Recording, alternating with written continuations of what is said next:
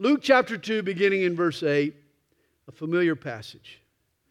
Now there were in the same country shepherds living out in the fields, keeping watch over their flock by night. And behold, an angel of the Lord stood before them, and the glory of the Lord shone around them, and they were greatly afraid. Then the angel said to them, "Do not be afraid, for behold, I bring you good tidings of great joy, which will be to all people. For there is born to you this day in the city of David a Savior, who is Christ the Lord. And this will be a sign to you. You will find a babe wrapped in swaddling clothes, lying in a manger." My wife has always put a high priority on birthdays. She made sure that birthdays in our family was a big deal. When the kids were young, we threw 7 birthday parties a year. We were always either planning a party or recovering from one. There was never a dull moment. But the most important birthday party of the year was held on December the 25th. The Adams family celebrated Jesus' birthday. And I mean, my wife would go all out. On Christmas morning, we'd have a birthday cake with candles, no less. I mean, a real birthday party. We wanted our kids to understand that Christmas is first and foremost the celebration of the birthday of our Lord Jesus. Christmas is a birthday party. Messiah was born, laid in a manger, and we celebrate His birth. But unlike your birthday or my birthday, Jesus' birthday was not His beginning. He existed long before His incarnation. Rewind the time counter all the way back to 000, and there you'll find Jesus. Fast forward to the end of time, and again, there you'll find Jesus. Jesus is from forever past, and He will be forever future. In Micah chapter 5, verse 2, God declares that out of the city of Bethlehem shall come forth to me the one to be ruler in Israel, whose goings forth have been from of old, from everlasting. That Hebrew word translated everlasting, it can be referred to as beyond the vanishing point. Or as Buzz Lightyear would say, to infinity and beyond. It speaks of that point in time when time as we know it fades into eternity. Mike is saying, go as far back as your mind can imagine. Go as far forward as your mind can imagine. And there you'll find the Messiah. In Isaiah 9, verse 6, the prophet refers to Jesus as the everlasting Father. Jesus had no beginning, and He has no end, which presents a problem when you throw a birthday party. How many candles do you put on the cake? Trust me, if they haven't already, your kids will eventually ask you the question, how old is Jesus? To which my wife always gave the insightful answer, ask your dad. And here's what I learned to say whenever the kids ask me, how old is Jesus? He is forever young and He is forever old. He touches eternity in both directions. Jesus is eternal and timeless and transcendent, yet He is fresh and alive and contemporary to every generation. Revelation calls Him the Alpha and the Omega. That is the A to the Z, the first and the last. Jesus is the God who was and who is to come. His stride spans the history of the universe. One foot sets on the threshold of time. The other foot sits at its back door. Now when my grandkids ask, how old is Jesus? I tell them, He is forever old and He is forever young. In His book, God Came Near, author Max Lucado, he has a chapter entitled 25 Questions for Mary. He lists a series of questions that he'd like to ask the mother of Jesus. Here's a sampling. When Jesus saw a rainbow, did he ever mention a flood? Did you ever feel awkward teaching him how he created the world? When he saw a lamb being led to the slaughter, did he act differently? Did you ever see him with a distant look on his face, as if he were listening to someone you couldn't hear? How did he act at funerals? Did the thought ever occur to you that the God to whom you were praying was asleep under your own roof? Did you ever catch him looking at the flesh on his arm while holding some dirt in his hand? And here's a final one. Did you ever think, that's God eating my soup? Jesus was born in Bethlehem, but he had been there before. Bethlehem was not his beginning. One author writes, this baby had overlooked the universe. These rags keeping him warm were the robes of eternity. Mary touches the face of the infant God. How long was your journey? How long indeed? In Paul's letter to the Colossians, he says this of Jesus.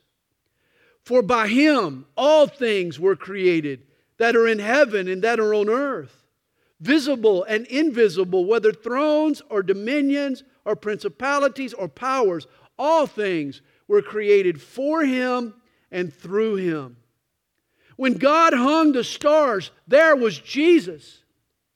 Think of it. The star that led the wise men to the house of Joseph and Mary was created by the child that they came to visit. It's mind-boggling. But the carpenter from Nazareth was the architect of the universe. When you study the Old Testament history, it's startling to realize just how involved Jesus was, not only in creation, but in many of God's dealings with his people. The second person of the Trinity appears frequently. He's never actually called Jesus, yet his identity is unmistakable. We call these Old Testament sightings pre-incarnate or pre-in-the-flesh appearances of Jesus. Take, for example, Genesis chapter 18. Abraham and Sarah, they were entertaining some visitors. Sarah was in the kitchen. She was preparing a meal when she overheard one of her mysterious guests tell her husband that his 90-year-old wife would soon conceive a child. Well, Sarah couldn't help it. She just laughed. She chuckled. She might have belly laughed.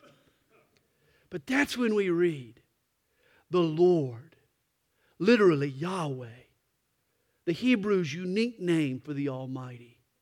Yahweh said to Abraham, why did Sarah laugh, saying, shall I surely bear a child since I am old? Is anything too hard for the Lord? At the appointed time I will return to you according to the time of life, and Sarah shall have a son. Apparently, one of their guests was God incognito, the Almighty disguised as a man. Who else could that be but Jesus? In Genesis 22, Abraham is on the verge of sacrificing his only son Isaac. He's on the mountain where God will later sacrifice his only son Jesus. It's a foreshadowing of Calvary's cross.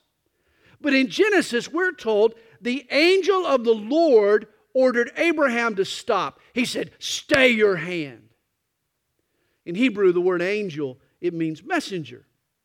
It refers to both heavenly or human messengers. I believe in many of the Old Testament cases where the angel of the Lord is mentioned, it's none other than Jesus. On Mount Moriah, it's possible that it was our Savior with Abraham. Jesus stopped the sacrifice of Isaac, knowing that one day he would be sacrificed in Isaac's place. John 8 tells us of a conversation that Jesus had with the Pharisees. He shocked them by saying, your father Abraham rejoiced to see my day, and he saw it and was glad. Jesus states that Abraham, who lived 200 years beforehand, had seen his day. Father Abraham had actually hung out with Jesus of Nazareth. How could that be? Of course, the Pharisees, they laughed at such a thought. They mocked Jesus. Are you not yet 50 years old, and have you seen Abraham? Jesus answered, I say to you, before Abraham was, I am. And Jesus deliberately uses the name God coined for himself at the burning bush. I am who I am. Moses was to say to Pharaoh, I am has sent me. The Jews considered this name, I am, to be sacred. God is self-existent. He is the eternal one. This is why the Jews who heard Jesus say it picked up rocks to stone him. The Pharisees knew that by claiming to be I am, Jesus was saying that he was God. Speaking of the burning bush, at first glance we assume that it was the Father who spoke from the bush, but not so. Jesus makes an unexpected appearance. Read carefully Exodus chapter 3, verses 2 through 6. It says, the angel of the Lord appeared to Moses in a flame of fire from the midst of a bush. So he looked, and behold, the bush was burning with fire, but the bush was not consumed. Then Moses said, I will now turn aside and see this great sight, why the bush does not burn. So when the Lord saw that he turned aside to look, God called to him from the midst of the bush and said, Moses, Moses. And he said, Here I am. Then he said, do not draw near this place. Take your sandals off your feet, for the place where you stand is holy ground. Moreover, he said, I am the God of your father, the God of Abraham, the God of Isaac, and the God of Jacob.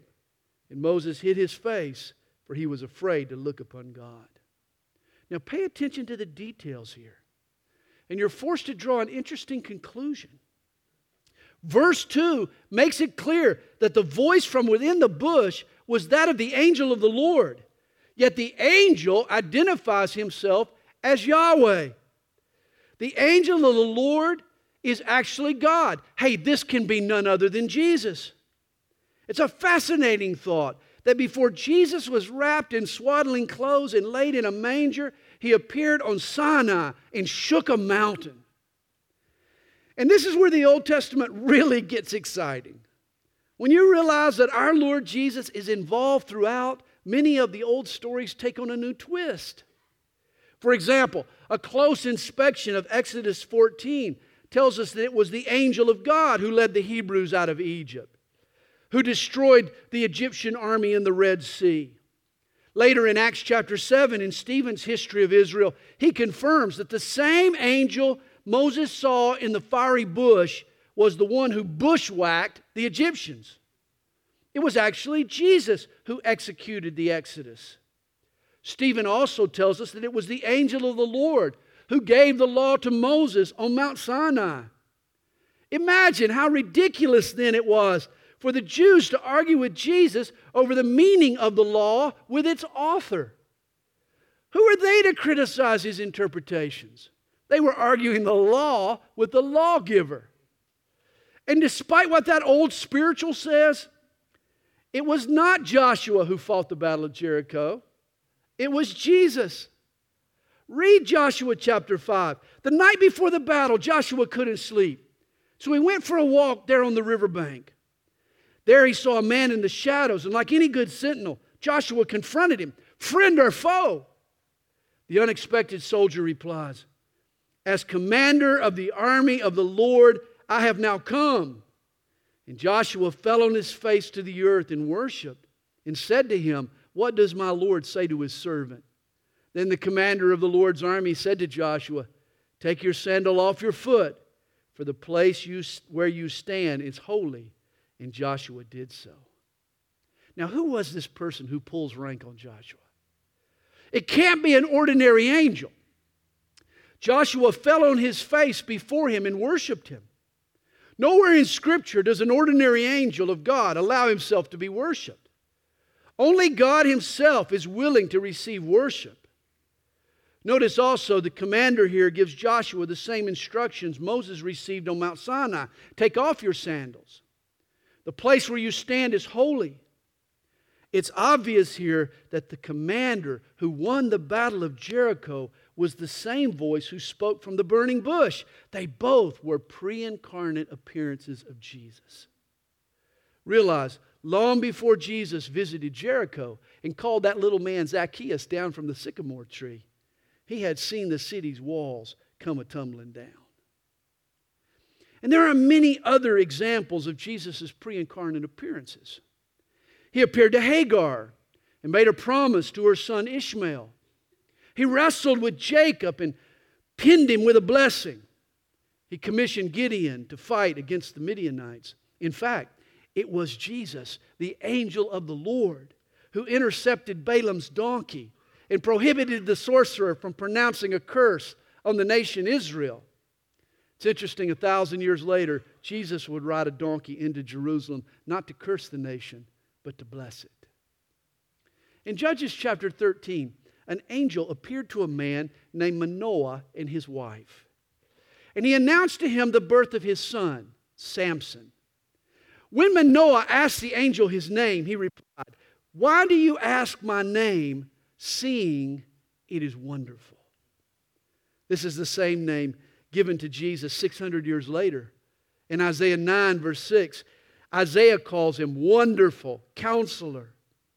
It's interesting, when the angel left Manoah, the man told his wife, "We have seen God." Manoah somehow knew the angel of the Lord and God were one and the same. It was another pre-incarnate sighting of Israel's Messiah. Perhaps the most amazing pre-birthday work of Jesus occurred just outside the walls of Jerusalem in the year 722 BC. Samaria had just fallen. It seemed that Jerusalem would be next. It was a crisis moment. The mighty, bloodthirsty Assyrian army had the city surrounded. That's when the Jewish king Hezekiah, he got on his knees and he prayed. He repented and he asked for God's deliverance. And in 2 Kings 19, the scripture records how God answered. It came to pass on a certain night that the angel of the Lord went out and killed in the camp of the Assyrians 185,000. But what's interesting is what Isaiah, who happened to be a contemporary of King Hezekiah, wrote about this very same battle. For in Isaiah chapter 8, he writes of the Assyrian general. He says, "He will pass through Judah. He will overthrow and pass over. He will reach up to the neck, and the stretching out of his wings will fill the breadth of your land, O Emmanuel." And then he writes, "Speak the word, but it will not stand, for God is with us." The phrase is literally translated Emmanuel. Isaiah says that the Assyrian army will overflow the land, but Emmanuel will defend Judah. Apparently, Emmanuel is this same angel of the Lord. And Emmanuel is the name that was given by the angel to Joseph as he contemplated marrying Mary and taking her to be his wife. He was to call the baby Emmanuel, or God with us. Apparently, this Emmanuel who drew his sword to defend Israel laid down his sword and was laid in a manger. The battle-hardened warrior had become an infant. The avenger who shed the blood of his enemies to save Israel will shed his own blood to save the world. On our trips to Jerusalem, we always visit the Mount of Olives. We stand in the very place where Jesus wept over Jerusalem. On the Sunday before he was crucified, Jesus looked out over the city and he cried, "Oh, Jerusalem, Jerusalem, the one who kills the prophets and stones those who are sent to her. How often I wanted to gather your children together as a hen gathers her chicks under her wings, but you were not willing." It's interesting, today a church stands in the spot where Jesus shed his tears. The name of the church is Dominus Flevit, which is Latin for the Lord wept. But what's stunning about this church is its dome. It's built in the shape of a teardrop. For it was there on the Mount of Olives that Jesus wept over Jerusalem. That church is today a perpetual reminder of the tears that Jesus shed over His wayward people. For long centuries, Jesus wanted to heal them, but they refused His help. Recall His words, "How often I wanted to gather your children." What was in His thoughts when He uttered those words? What ancient images were flashing across the screen of Jesus' mind when He spoke those words? Their grumbling in the wilderness, their worship of idols, the crushing invasions of Israel's enemies, the rejected warnings of His prophets. Jesus had seen all the history unfold before His box seat in heaven. He was engaged, often personally involved. Over and over, Jesus longed to intervene on Israel's behalf, but His people were not willing. You see, here's my big point. Bethlehem was not the Messiah's beginning. Mary's newborn was not a novice. Jesus came to the manger by way of Majesty. Jesus greeted the dawning of time. Jesus poured the footings of the universe. Jesus molded man out of mud. Here was the one who set the course of nations, who caused kings to rise and kingdoms to crumble.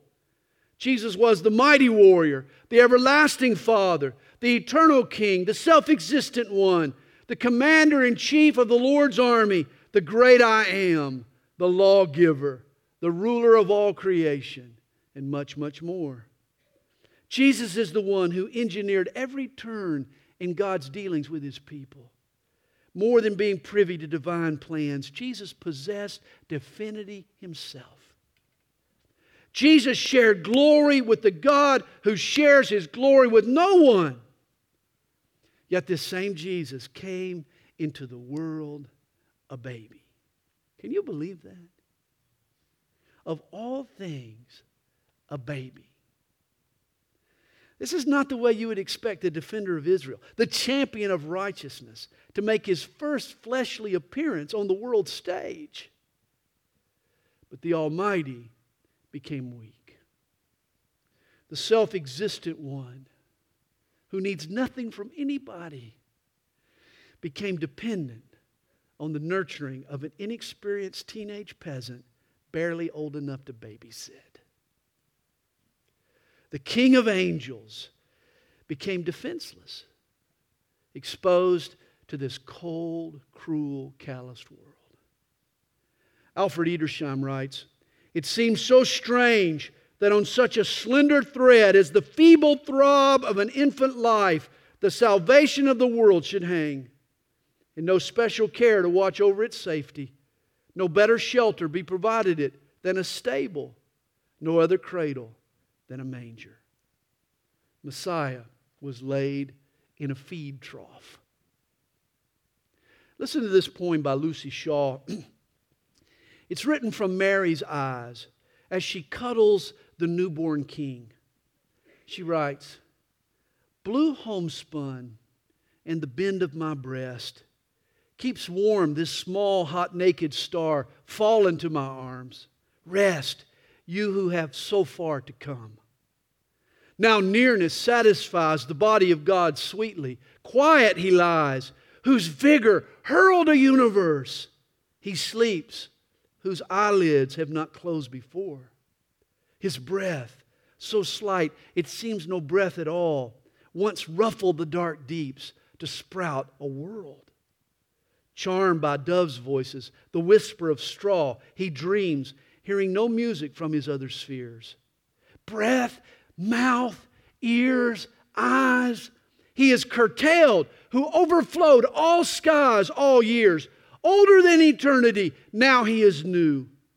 Now native to earth as I am, nailed to my poor planet, caught that I might be free, blind in my womb to know my darkness ended, brought to this birth for me to be newborn, and for him to see me mended, I must see him torn. Mary cuddled the infinite infant. He had come so far to be so vulnerable. And here's what I want you to see today. It's only against the backdrop of his preexistence that we can appreciate Jesus' incarnation, his coming in the flesh. As G.K. Chesterton once put it, the incarnation added courage to the virtues of the Creator. The King of Holiness braved the dangers of this fallen planet.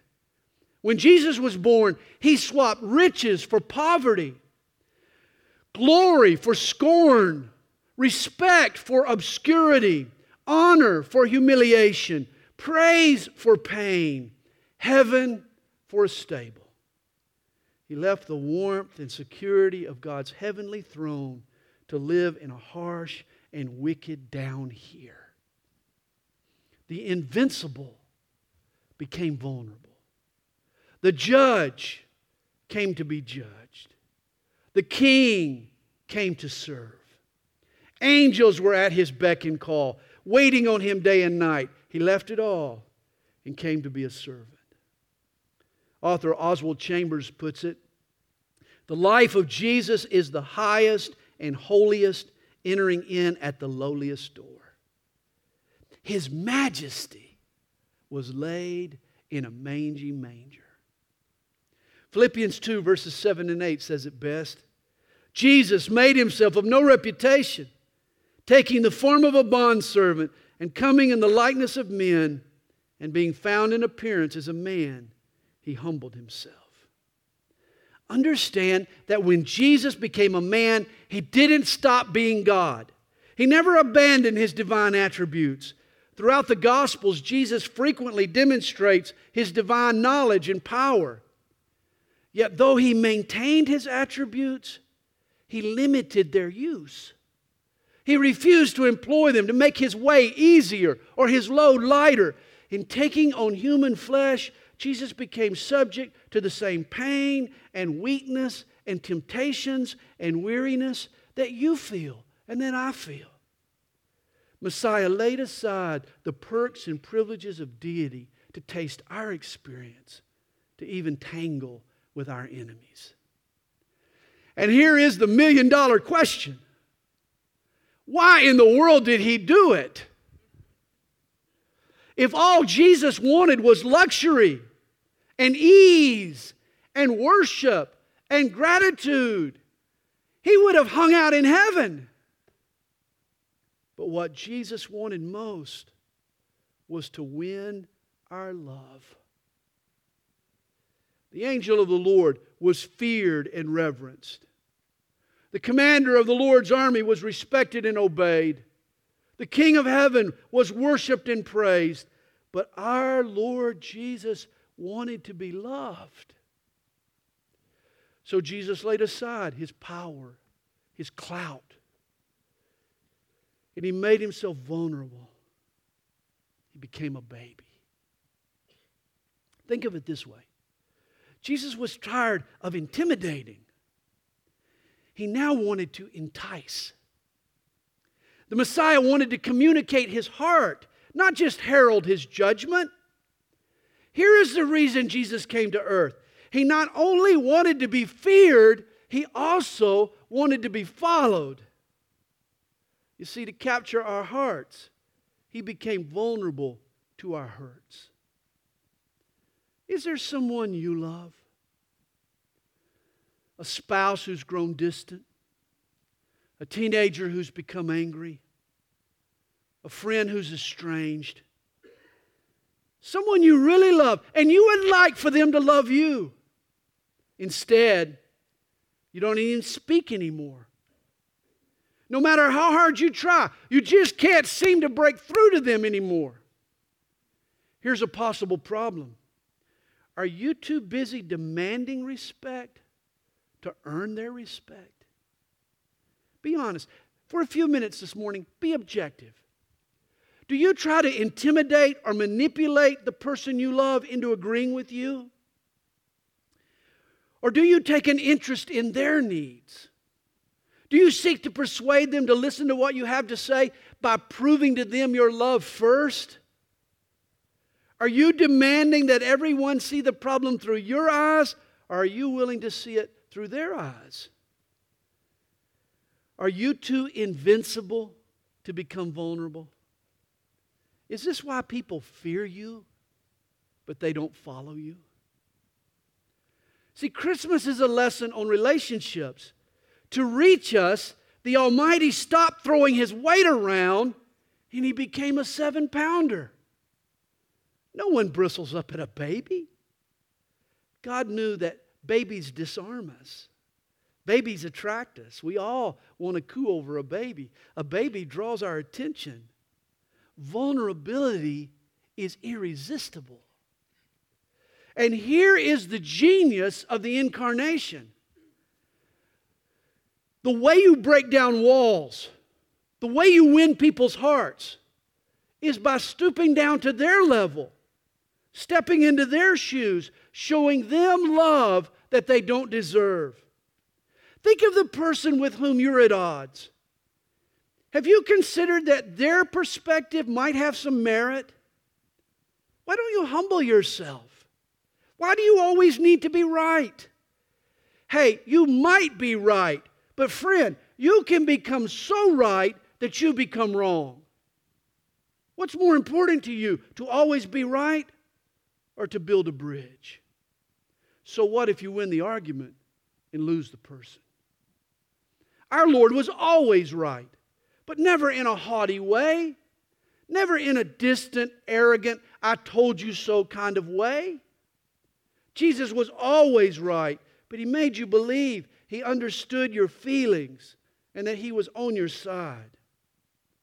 Jesus might have disagreed with people, but they always knew He cared. Our Lord never once folded His arms across His chest and said, all right then, have it your way. I'm right and one day we'll see. He never did that. Rather than drawing lines in the sand, Jesus picked up a cross. And even on the cross, He reached and reached and reached to a convicted thief, to the very people who had crucified Him. Father, forgive them. They know not what they do. Jesus continued to love to the very end. It's ironic, but most of us concentrate on immunizing ourselves from other people's hurts. Rather than become vulnerable, we are experts at building walls, at closing ourselves off emotionally to the hurts around us. We keep those who need us most at arm's length. And thus, this is why we come across to people as self-righteous and intimidating rather than Christ-like. The goal of the Christian life, friend, is not to become invincible, but to become vulnerable. Jesus could have remained on His perch in heaven, on His throne, and watched our plight from a distance as we sunk further and further into our sin. He didn't have to take a risk. He could have played it safe. The Son of God could have stayed cozy and comfortable in heaven. He didn't have to expose Himself to pain here on this earth, but He did it. As Philippians 2 tells us, Jesus was God, yet He laid aside His reputation. His highness got low. He identified with our plight. Jesus won our love, not by insisting on us bowing to Him, but by Him serving us. Jesus left majesty for the manger, the throne for the trough, and we are His followers as a result. We now love our Lord Jesus because He became vulnerable to us. Jesus found what He was looking for in the manger. He found love. Not just the love of Mary and Joseph and the shepherds, but my love and your love. And you too will find love when you descend into the manger, when you care enough about others to serve them. Then you'll bridge the gap with those you really want to reach. When you serve, You'll earn their love. And you'll sense the Lord's love in ways you've never known before. There is love in the manger. And there is room in the manger. Oh, Bethlehem hotels. They were crowded that first Christmas. The place that Jesus was born was the place no one else wanted. And that's still the case 2,000 years later. Everyone is crawling and clawing their way up the ladder. Only a few people are seeking the low place. We all have a choice. We can fight and climb and scratch, or we can humbly stoop and join the Messiah in the manger. Hey, there's love in that manger, and there is room in that manger. And here's my question for you. Are you in that manger?